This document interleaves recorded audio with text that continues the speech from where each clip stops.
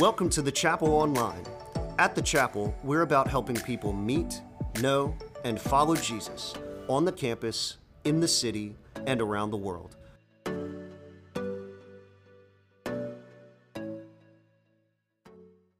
Thanks. Good morning. Good morning. I think there we go. He said I had a big vision. I was an idiot. I just knew that I knew the gospel was bigger than me, and God had changed my life in college, and the chapel was such a significant part of that story. And I'm here, and the nations are here, and I started going short-term trips. And man, I just thought if God would be so kind and gracious to use my wife and I and this church to plant churches across the globe through university campuses that then would send laborers to the ends of the earth there. I was like, that would be amazing if we got to do it in one place. COVID happened. We were only in one place. Through COVID, we landed in 5 nations. It's all God. And he said at this time, he said, we partner with 20 churches around the country. We only partner with one campus in the SEC because we are biased. So we have a church in Florida at Gainesville that tries to partner with us, and we're like, you have Tebow, we're good. So we don't do that. And we are thankful for our partnerships, but man, I did email 4 or 5 months back and say, hey, I know I'm going to get to come in the fall. Could we line it up where there's a game that works so that I could preach and go to the game? And I grew up coming here. My dad graduated from here. I was at the earthquake game as a little kid with my dad. In '88, in '97, I was at the Florida game and stormed the field. And when Herb Tyler, we beat Florida. In 2003, I was at the Georgia Day game. 2007, the Bird game, the Tebow game, and a few others. But one game I had never been to was ever really seeing LSU beat Bama in Baton Rouge. So I got to take my son for the first time, who's 9, and I didn't want to tell him, hey, this, I know what normally happens. He only has been to one game, and this is all he knows. So we're going to live with that. And at the end of the game, he said, Dad, did you see Nikki's face? He was so sad. I said, I think I've reached the pinnacle of being a dad.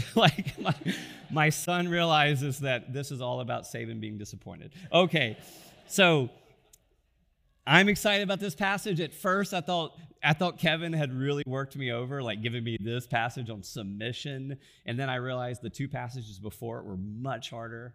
Talking about submitting to human authorities. Nobody in Louisiana submits, right? Drive this afternoon. And then submitting to our employers, to workers, to masters. So this week we're looking at submission in the context of marriage. And the overall context for 1 Peter is so important to keep in mind.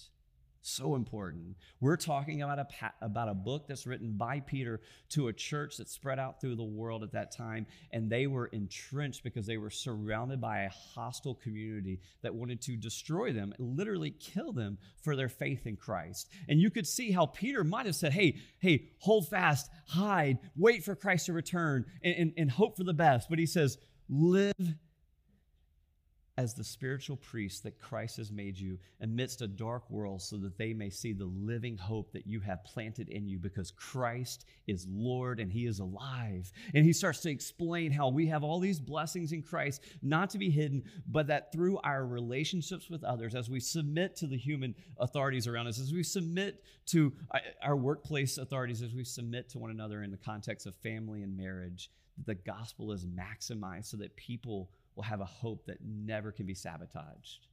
Many of us are sitting in here today with a visceral hope around where things could go with LSU, but you realize if an 18-year-old kid had dropped a pass at the end of the game, we would be sitting here with a different disposition.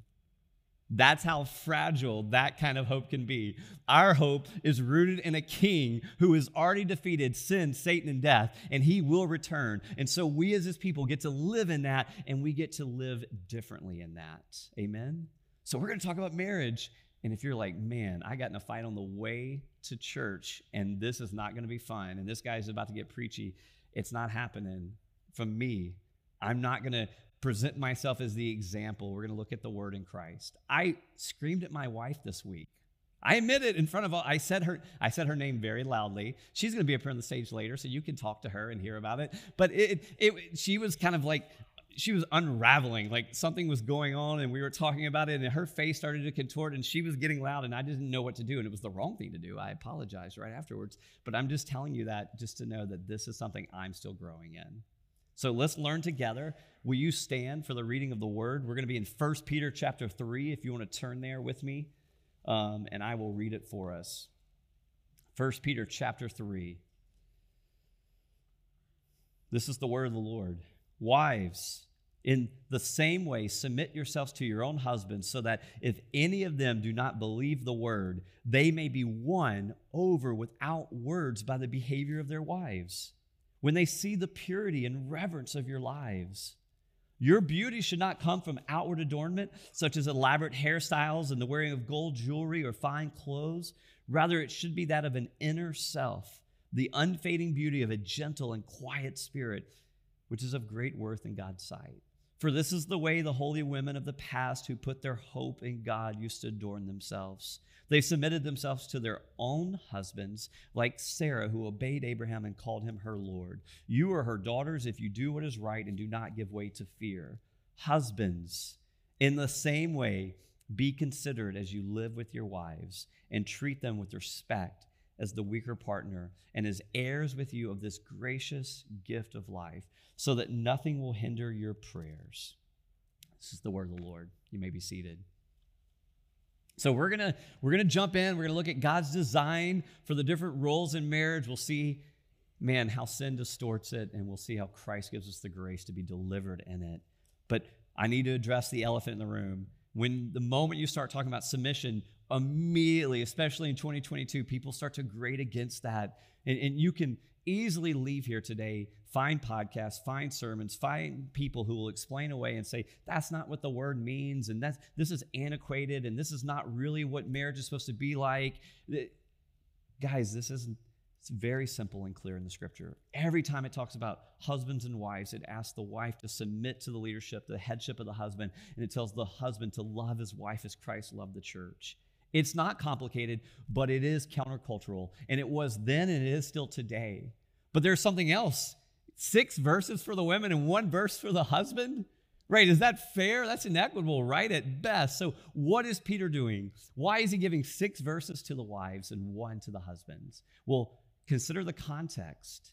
In the first century, wives were not considered equal to their husbands. They were basically property. They had 0 rights, really. A husband could throw them aside, could even kill them without really any kind of justice coming after her. So imagine this. This woman now trusts Christ, because that's the context, and she may be married to a non-Christian man. And now before God, the King of the universe, she's a co-heir. She's no longer less than him, but she's equal to him. What if she comes home and says, hey, I'm no longer property. Man, I'm a child of God. I have everything I need in him. And you know what? We're supposed to submit to one another. You're supposed to submit to me. It could lead to not just a bad day, but to her death. So Peter is helping her navigate this culture then and still today when there's such an imbalance. And let's face it, men, if we had gotten 6 verses with 6 different things to do, how many would we have remembered? Come on. Man, my wife sends me to the grocery store, and I'm calling her the whole time because she nuanced it, and I don't remember anything. I only remember one thing. So we need one thing, and the one thing we get in the last verse is more than enough. So that's what we're going to see. So let's look for the wives first as Peter deals with it. What is submission? What does this look like here? He's going to describe submission, and then he's going to qualify it with characteristics, with attitudes and conduct. So he says, wives, submit to your husband. So that word submit, the Greek word, is a military term. When it's referencing military, it's saying to arrange your troops in a military fashion, to submit your troops in a military fashion under the command of a leader. That's a strong word. In the non-military use, it would mean a voluntary attitude of giving in, of cooperating, of assuming responsibility and carrying a burden. The Lord is saying to wives, lay aside your prerogative and submit to the headship of your husband and be ready to serve. And notice the context. The context says, do this even if your husband is one who disobeys the word, meaning even if you're married to a non-Christian, which means even when they don't deserve it. Because I know the minute you start hearing wives submit to your husbands, you start to consider, wives, you know the list, the running list in your head of all the reasons why you shouldn't submit to them, all the reasons they've messed up, all the things you've seen on their screens, all the ways they haven't served the family, all the ways they've been selfish. You can start to generate a whole argument of the reasons you're not supposed to submit. But the context here says it's not about their quality. It's not about the husband's ability. It's not about his character. It's about you submitting to Christ and his ability and his quality and his character as you submit to your husband, even when he doesn't deserve it. So that's submission. But what isn't submission? I think that's important because there's a lot of misunderstandings. Let me tell you what it isn't, wives and men. Submission is not a command on all women to submit to all men. It says, wives, submit to your own husband. So this is not an unequivocal command on all women to submit to all men. Men, if you go up to a random woman later today and say, you're supposed to submit to me, I hope she punches you. That's not the passage. I'm sorry, I'm not physical. Yeah, that's okay. Don't do that. But don't do it. That's not the passage. It's a passage telling a wife to submit to her own husband. It's also, what it isn't, is not an invitation for men to lead independent of their wives. This is not an invitation for you men to be jerks and to not talk to your wives. You're not supposed to be an autonomous leader. You're supposed to lead in conjunction and in companionship, which we'll see. It's also not an invitation, women, to unconditional submission, meaning there are conditions upon your submission to your husband, meaning that you are never called to follow your husband into sin. You're never called to obey your husband into sin. And I can tell you, we can see that with Peter and John. They're standing before the religious leaders who have crucified Jesus. They are threatening John and Peter and saying, do not preach the gospel. And they say, you decide which is right for us to obey, God or man. So, wives, if your husband's calling you into sin, trying to get you to walk away from the Lord with these actions, you're not called to submit to that. You're called to explain why with gentleness, but you're not called to follow that. It's also, wives, it's not a call, submission is not a call to put your hope in your husband. That would be the wrong idea of submission, and it would lead to all kinds of failure and disappointment. It's a call to put your hope in the Lord. Your husband will let you down over and over and over. The Lord will never. And it's also not a submission is also not teaching that women are inferior. Man, the Bible tells us clearly that God created male and female in his image. We are equal. Men and women are equal, but different, distinct. And so husbands and wives are equal before the Lord, but they're not equivalent. They have different roles. And the role of submitting is not inferior any more than Jesus, who is the Son of God, fully God, submitting to his Father. He was not inferior. It was just a different role. And lastly, submission is not some weird law keeping wives in the house barefoot and pregnant. This does not mean that women can't be in leadership outside of the home. It doesn't mean you can't lead a business or you can't lead in government. It doesn't mean you can't work outside the home. Okay, so what does it look like to work out submission?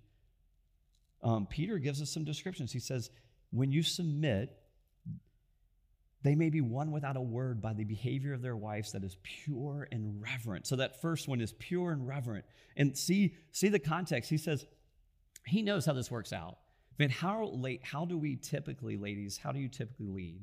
How do you typically submit to your husbands when they're not doing something you want them to do? You typically are going to try to win them with your words. And he's very clear, they may be won without a word, which means the goal is not for you to be preachy or nagging, but for you to let them see what God is doing in your life, the beauty, an unfading beauty, which we're about to see, and draw them in. A few years back, a famous example of this might be a guy named Lee Strobel, who's an author. He wrote The Case for Christ, The Case for Faith. He was an an investigative writer for the Chicago Tribune. His wife became a Christian, and he was so irate. He was ready to divorce her because in his words, he said, man, I thought she was going to turn into a sexually suppressed prude who spent all of her time in prayer vigils and in grimy soup kitchens. But he said, I was pleasantly surprised, even shocked at how her character developed into a humble confidence that was very attractive to him. It led him to start to see a hope in her that couldn't be sabotaged, that led him to investigate the Christian faith, that led him to trust Christ. And now he's written books that lead people to Christ all over the world because his wife won him to Christ without a word, not by being preachy or naggy, but because she let Christ change her with her purity and her reverence. So reverence means fear. It's the idea of wives that he's calling you to fear the Lord over everything else.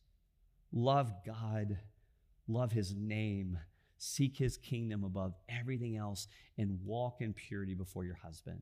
When a husband sees a wife who genuinely wants to honor the glory of the king and is genuinely faithful to the covenant that y'all have made together, that is amazing. Every husband wants to know that his wife is not going to be running around with anyone else because she loves God and she loves him.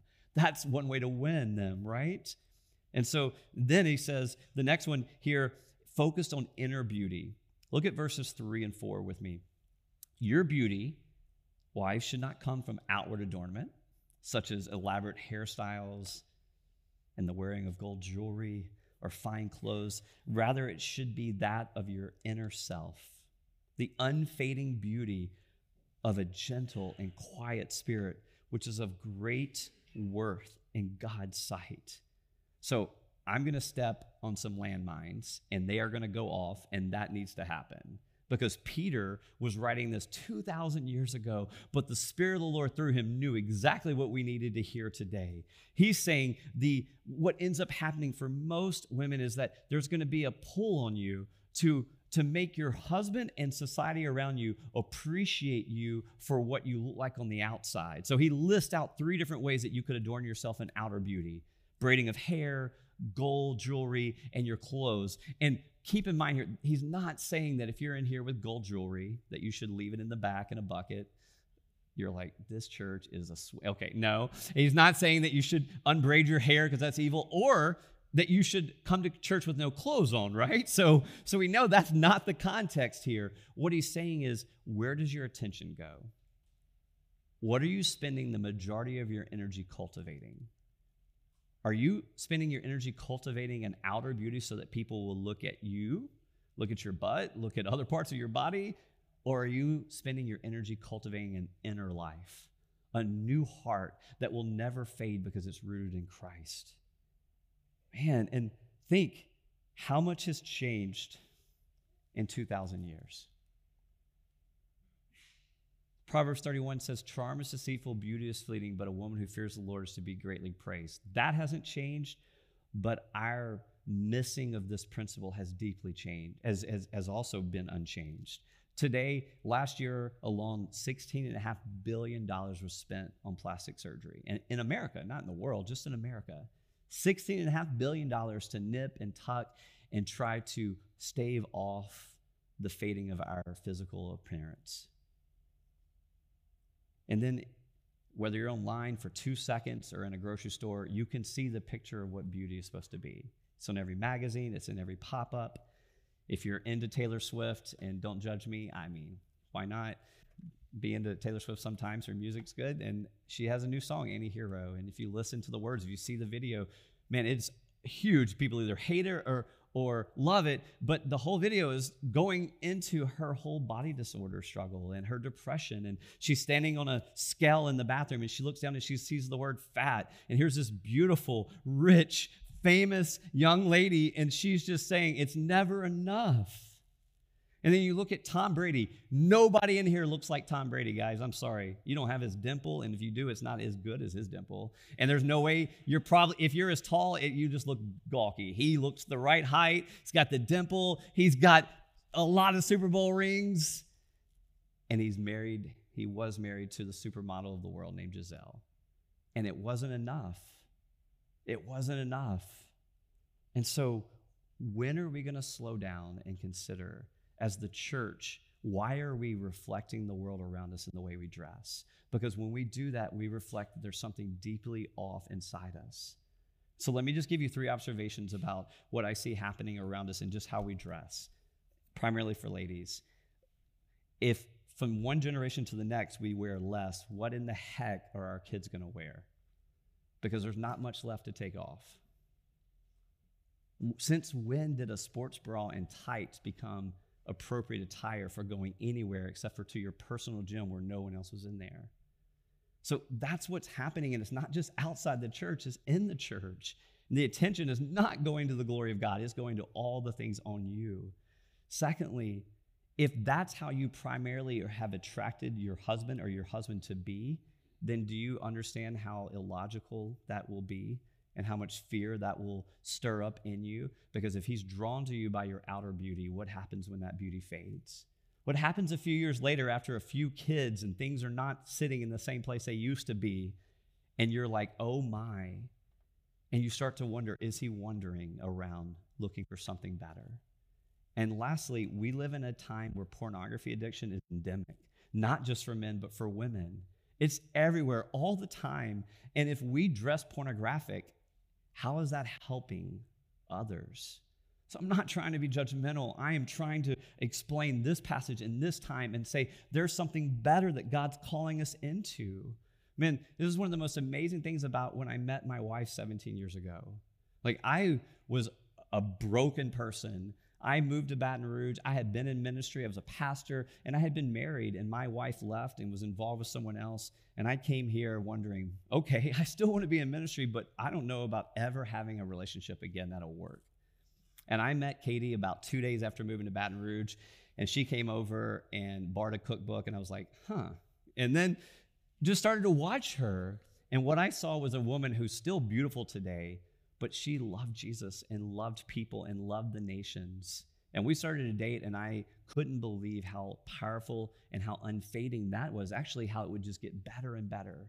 And I remember when I moved to China, went to China on a summer trip for 2 months before I would come back and marry her, she made this prayer journal for me. Every day of my time in China away from her had a prayer, a promise from the scripture, and something that personally she wrote to me. And I just remember waking up every day wanting to read the next day. I skipped ahead because why wouldn't I?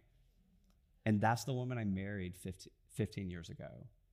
And the beauty that I see in her is unfading. And so that's what Peter is asking us to fight for, ladies.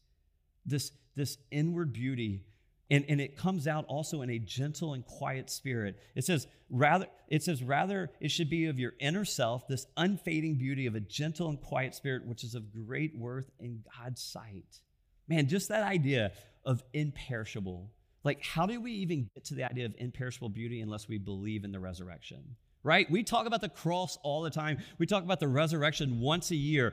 Believe the resurrection, because the resurrection is what makes sense of all this. As our bodies fade and get older, we know that we have a hope that will never perish because Christ is alive and he's coming back to resurrect us. And in that, this unfading, this imperishable beauty will be even clearer. But for a wife, it can come out in a gentle and quiet spirit. And if you're like, man, that sounds lame, the word gentle, Jesus uses it to describe himself.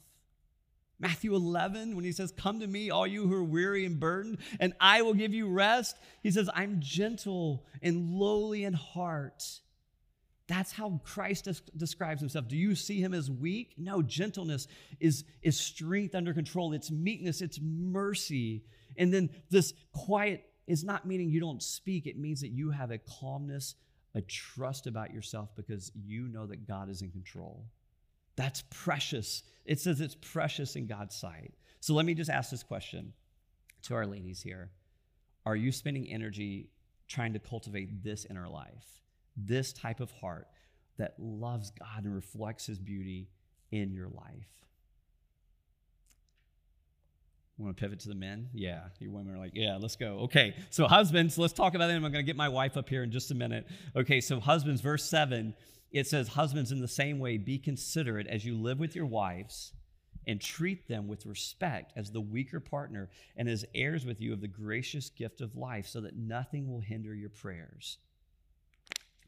So Peter turns to the husband and he says, you're going to submit to, but you're going to submit by sacrificing everything to love your wife. Men did not get off the hook. We did not get off the hook when Paul says in Ephesians 5 that husbands are called to love their wives as Christ loved the church.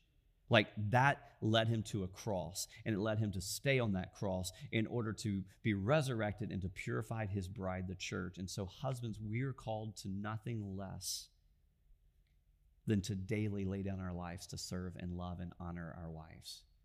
That is not a leadership that will hurt them. That is not a leadership that will disregard them. That is not a leadership that will lead in an autonomous way. That is a leadership that will lead in considerate ways. So, right? Peter tells us what this kind of submission, sacrifice looks like for the husband. It means that you'll be considerate in all things. In the ESV, it says you'll live with them in an understanding way. You'll live with them in an understanding way. In the Greek, it's just the word for knowledge. It means husbands, if you're to submit and sacrifice for your wife and love them, you will live with them with great knowledge. Why is that important? Because how do you get knowledge about what your wife needs? You slow down and talk, and you listen, and you ask questions. What do you need, sweetheart? How are you today? What do you need this week? Hey, what do you need this weekend? And I don't mean like, hey, sweetheart, I was thinking about going hunting this weekend, but what do you need? That's manipulative, right? Now she has to say, oh, go. No, you just say, hey, the weekend's coming up. What do you need? Do you need me to be here and change some diapers and forego some things I want to do in order to serve you and honor you? Great, because that is the call that God's put on my life. Let me live with you in an understanding way, to live with knowledge of your wife. That word knowledge is the same word we get in the Old Testament where it says Adam knew Eve and then babies started popping up. That is an intimate word that means you are one with her sexually, physically, emotionally, spiritually. The word to live with also has sexual undertones. So this is the idea that the husband is so connected to his wife that sex actually happens in a way that pleases your wife. It means you slow down and you serve her in all parts of life. It means we're saying, God, what does my wife need? And he says, well, go and ask her. And I'm, okay, so I'm going to slow down and say, how can I serve? How can I sacrifice? How can I date you? How can I pursue you? And what you start to realize is that in that understanding way, as the leader, we're called to lay aside our preferences over and over and over. That's the joy of getting to lead, that you need to have a few non-negotiable convictions and values that you will not lay aside, but everything else, just say it doesn't matter. Like, I have a preference, but if you are different, you want to go, we're going out on a date night. You want sushi, I want steak, you win. Oh, you want to paint the door anything but pink, you win. Like, my preference is, it doesn't matter, because I have convictions that I'm called to live out of as a husband, convictions that we are going to seek first the kingdom of God, convictions that we're going to honor the Sabbath and protect that space as a family, convictions that we're going to spend quality time serving other people, and that we're going to care deeply about making disciples of the ends of the earth. Like, those are the hills I want to die on. The rest, it doesn't really matter, men, because when we stand before the Lord, he's not going to ask you how big of a deer you bagged and what room of the house it's in. He's going to ask you whether or not you cherished your wife, and you nourished her and protected her and helped your children grow to know that Jesus Christ is the one King of eternity, and that the gospel is the most invaluable thing that they could ever hold on to, because it gives them something that will never fade. Amen? Like, man, we spend so much energy giving people things that won't ever really matter as parents, as husbands. Man, let us invest in the one thing that will bring glory to God in 1 trillion years. I guarantee you in 5 years, and I love the game. I was there at the game. But in 5 to 10 years, we won't care except for a memory. Oh, I was there. In 1 trillion years, we will sing praises to Christ with those who know Christ. And that will happen because the gospel came in us and through us. And then it says, not just live in an understanding way, but be respectful and protective, because they are the weaker vessel. Let me just explain that before you throw things at me. There's the obvious piece. He's saying that it's not saying men are strong and women are weaker. He says weaker. We're weak. That whole, nail in the head like clip, on YouTube. It's funny. The wife has a nail in the head. She's trying to describe the pain in her head, and husband's like, it's the nail in your head. One reason it doesn't work is because if the husband was first saying, hey, I have a nail in my head too, the wife would be more apt to let you talk to her about your nail. So we have nails in our head. We're weaker. If you don't know the clip, Google it later. Not right now, please. But physically, most women are at a disadvantage to men. I know some of you women can take your husbands, great. But most women have known all their lives that there's a situation. When my wife and my daughter were walking to the car yesterday to leave and not go to the game after tailgating, I'm thinking, are they going to be okay? I'm going to walk with them basically almost the whole way, because I'm thinking about what she needs. And I'm walking on the outside of the road, not on the inside, so that if the car is going to hit somebody, it's going to hit me. So we're thinking about that. But there's also, there's an imbalance in society. And they have to follow us. That means respect them as the one who has to submit, that gets to submit. And men, we're never, ever commanded to go and remind our wives to submit. We're never commanded to wake them up and say, hey, today's a good day to submit. Man, that's a bad way to start the day. The Scripture, the Spirit of the Lord reminds them to submit. We are called to love them and let the Spirit remind them. And then be companions. Be companions in daily life. Wife, I got to get you up here. We're running out of time. Come on. So I want to bring her up here because I want you to hear someone else explain this, and I want you to hear from the view and the voice of someone that's amazing. So yeah, you can get the mic. So as she comes up, I'm going to give you a quote from J.D. Greear about this. Spiritual leadership is not a license to do what you want to do, but it's empowerment to do what you ought to do. Submission is not about what women can or can't do, but it's about what men are called to do and don't. So our leadership is not about taking advantage. It's about serving and doing what we're called to do. Wife, hi. Hey, Katie. Hi. Okay, so Katie, hypothetically, can a woman be, I don't know this is you, but can a woman with a strong personality still have a quiet spirit? I just want you to speak on behalf of those people. Thank you, Donna. I could be quiet if I wanted to be. Strong and quiet. What is it? A gentle and quiet spirit. Yes. So it's no secret I wouldn't be described as someone with a gentle and quiet personality. So I think it's hard. You read a passage like this as a wife and you're like, I'm already doomed to fail. Let's rewrite this. This is obviously wrong. So I do like how you went through the gentle and quiet earlier. I think that culturally, we have a different concept of it. So that gentle, that Jesus is, that meek, that power under restraint, that you could use it, but you're choosing not to. And then the quiet, not being about volume and tone of voice, but about an inner quiet, an inner peace when there's difficult circumstances. So I can be on board with that. So that's helpful for me. But I think for me, I have to ask questions. If I'm in a situation where all of a sudden I want to punch a hole in the wall or rage a lot, then I'm not having a gentle and quiet spirit. So then I need to ask, like, what's going on and what do I need to do so that I can get there? And often for me, that's creating some sort of contrivance so that I can match that posture internally. And that means coming away from the noise and the distraction and the people so that I can meditate on the word and meditate on God's character and beg like heck for him to somehow transform me. And usually it's patience. I can't immediately respond. My immediate reaction is most always not the correct reaction. So yes, I think it's possible with lots of help. Yeah, I've seen you do it. So what do I do that makes it easier or harder for you to submit? This is a great question. Wow, what a great lunchtime discussion for all y'all married people that you could just ask. Like, wife, what do I do that makes it harder for you? I think that's great. In fact, in case I forget to say at the end, I really do encourage you guys afterwards, men and women, to go and just ask the question, how can I serve you better? What am I doing that's not serving you better? And then just be quiet and take notes. So, but what can I do? Yeah, John has like two tactics that don't go over great. So if these are some of yours, file them away for not awesome. But one is when he knows that it's not going to go over well with me, he'll just be like, hey, wife, this is what we're going to do, and we're not going to talk about it, and the decision's already been made. And usually it's about something ridiculous, like when he wanted to buy flannel sheets. And to be fair, we had already talked about it, but you were like, no way, flannel sheets are terrible. Everyone is morally opposed to flannel sheets. They're ridiculous. They're hot. Wait, no one wants to be hot. Wait, context. I was -20, okay? She was like, in Houston, we have a heater, okay? So he's like, we're buying flannel sheets. We're not talking about it. And I'm like, excuse me? So that didn't go great. We did buy the flannel sheets.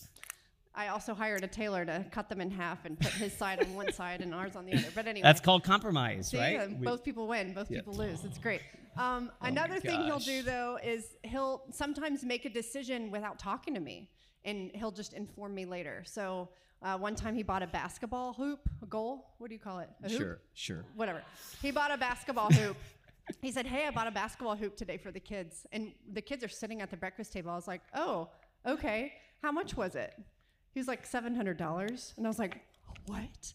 And the men here are probably like, yeah, that's how much they cost. They're like, there's nods. And the wives are like, you spent that on a basketball? Yeah, they cost that much money. So he's explaining to me, and I'm just like in shock in horror about this basketball hoop, and he cancels the order. We still don't have a basketball hoop, by the way. This is like a year and a half ago.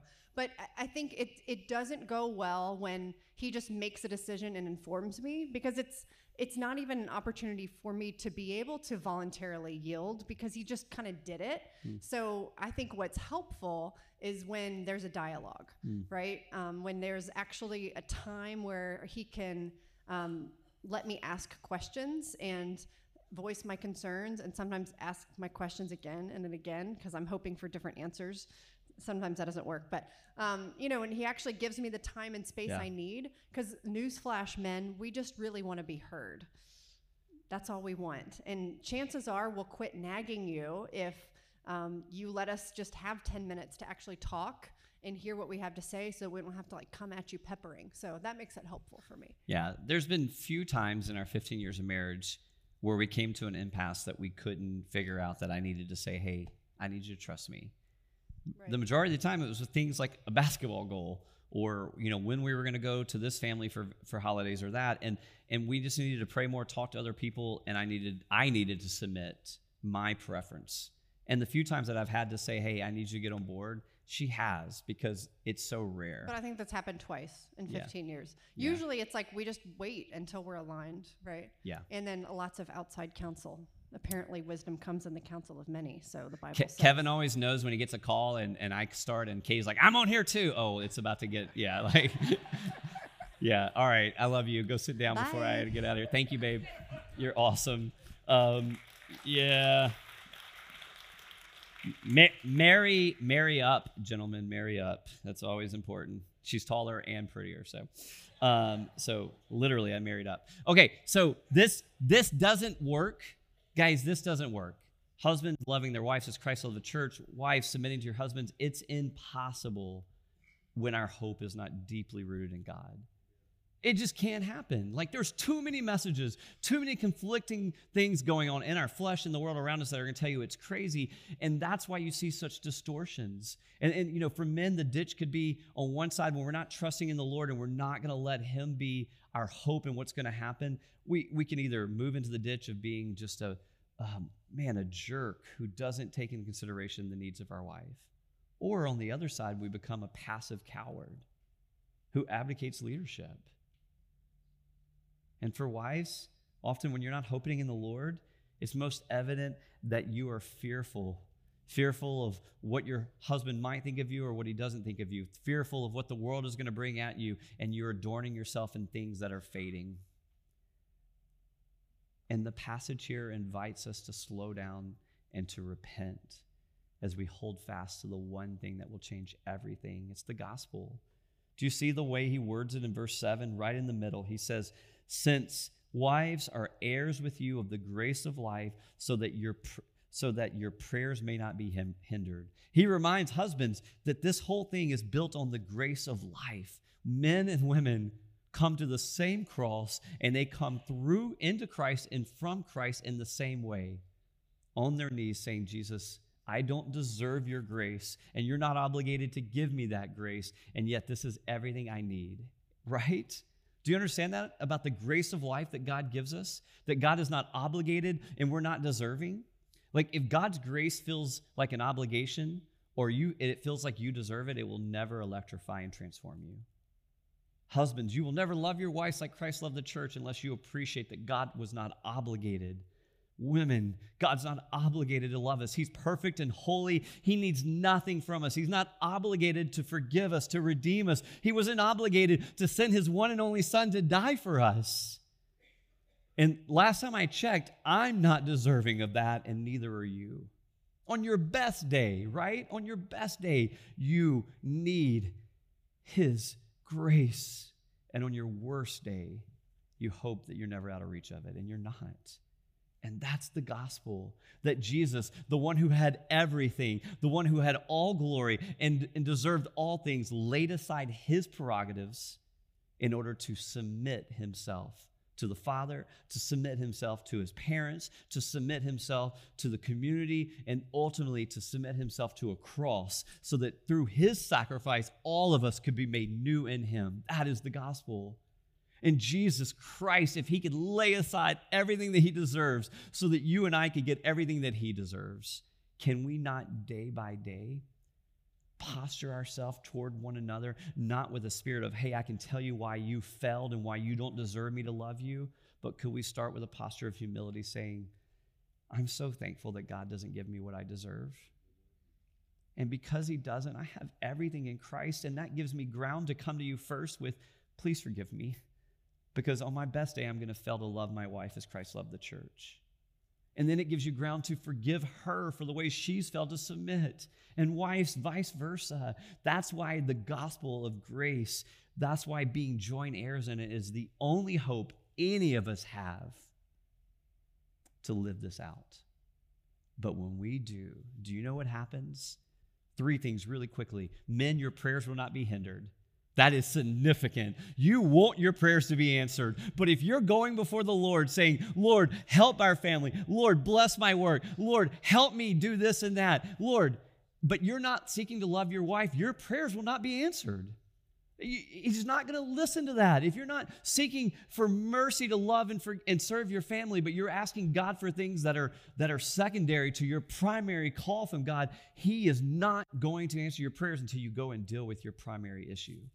So as we confess and repent, men, and then we come back to the Lord, he wants to answer our prayers because he designed this to work. He wants to bless us. Don't you want your prayers to be answered? Don't you want that? Women, you know what it results in for us, for you when you submit? That you will live without fear around the future. There will be a fearlessness. You will laugh at what's to come because God holds it all in his hands. And as you hope in him and as the gospel gives you everything you need, you will not fear what you don't know, but you will trust that Christ is working. And then thirdly, together, husbands and wives, you will flourish. You will live in an understanding way together so that the gospel goes forth from you in a way that the world has to pause and say, what in the world is going on there? You have something that I don't appreciate. You have something that I can't explain. Tell me where that hope comes from. And you'll get to point people to Jesus. I have dear friends who work with me, and they're missionaries in Indonesia. The wife, Kate, was with me in China. She graduated from LSU, was from this church. Her husband, Stephen, they met during COVID. They're over there, and they're in their early 30s, and they were just preparing to give birth to their firstborn son named Theo, and he was stillborn at 36 weeks last week. And I flew over to be with them and to see them and love them, and I didn't have any words. Kevin and I talked before. He's like, presence, just be there. And that's all I was planning. But I listened to them, and they said some things that were not empty platitudes or simple cliches. They said some things that were born deep in their heart because of the grace of life. 2 things they said that I'll never forget. First, they said, the ultimate goal of a parent is to raise their child to know and honor God all their days. And while we deeply were excited to raise Theo to know and honor God, and while we're grieved that we won't have the privilege of doing that, there will never be a day that Theo will not know and honor God and dwell in his presence. And I'm just like, what in the world? Like, no, don't have that attitude. They're like, that's the attitude. I'm like, oh. Psalm 27, one thing I ask, to dwell in the house of the Lord, to gaze upon his beauty and to inquire in his temple. And they're like, that's Theo's life. And I said, that's incredible. And then secondly, they said this. They said, we moved to Indonesia to be missionaries to Muslims, to preach the one gospel that changes everything in the largest Muslim nation in the world. And little do we know that it would be through the death of our son and how we grieved him with hope, like 1 Thessalonians 4:13 tells us, and how we got to explain why we continue to hold fast to Jesus, and how we are explaining that one day we know we'll see Theo at the resurrection because he will be there, that would be one of the ways we're trusting that God's going to bring thousands upon thousands of Muslims into the kingdom of God for all of eternity. Men and women, you can't fake that. That is a relationship rooted in the gospel that and reminds us that marriage at its best is supposed to be about the holiness of God being on display through how we love one another for the watching world to find Jesus. Happiness and all those other things are mere entailments that are connected to that primary goal. Let us step into that. I don't know where you are today, but I invite you to come to this gospel. I invite you to ask others for help if you need it. Will you pray with me? Our Father in heaven, we rejoice that there is a grace of life available to all of us, regardless of where we're from, regardless of what we've done or haven't done, that it's available through Christ, through his finished work at the cross and through his resurrection and through his righteous reign. And I pray, Lord, that for those in here today that are married, that feel like there's little to no hope left to restore what has been lost in their relationship, I pray that they would find an invitation in the gospel to be healed, to be restored, and to start fighting for one another in the power of God with others around them. And I pray that there would be new life breathed into these marriages. I pray for those, Lord, that are fighting for their marriage to be on display, that you would continue to give grace and strength. And I pray that no one in here would feel isolated in this pursuit, but that, Lord, we would do this as a community shaped by your love and by your power. And I pray, Lord, that as the chapel continues to honor marriage in the way you designed it, and as people live in that design, that there would be such a vibrant witness all through Baton Rouge and to the ends of the earth that you use to build your kingdom for your glory. In Jesus' name, amen.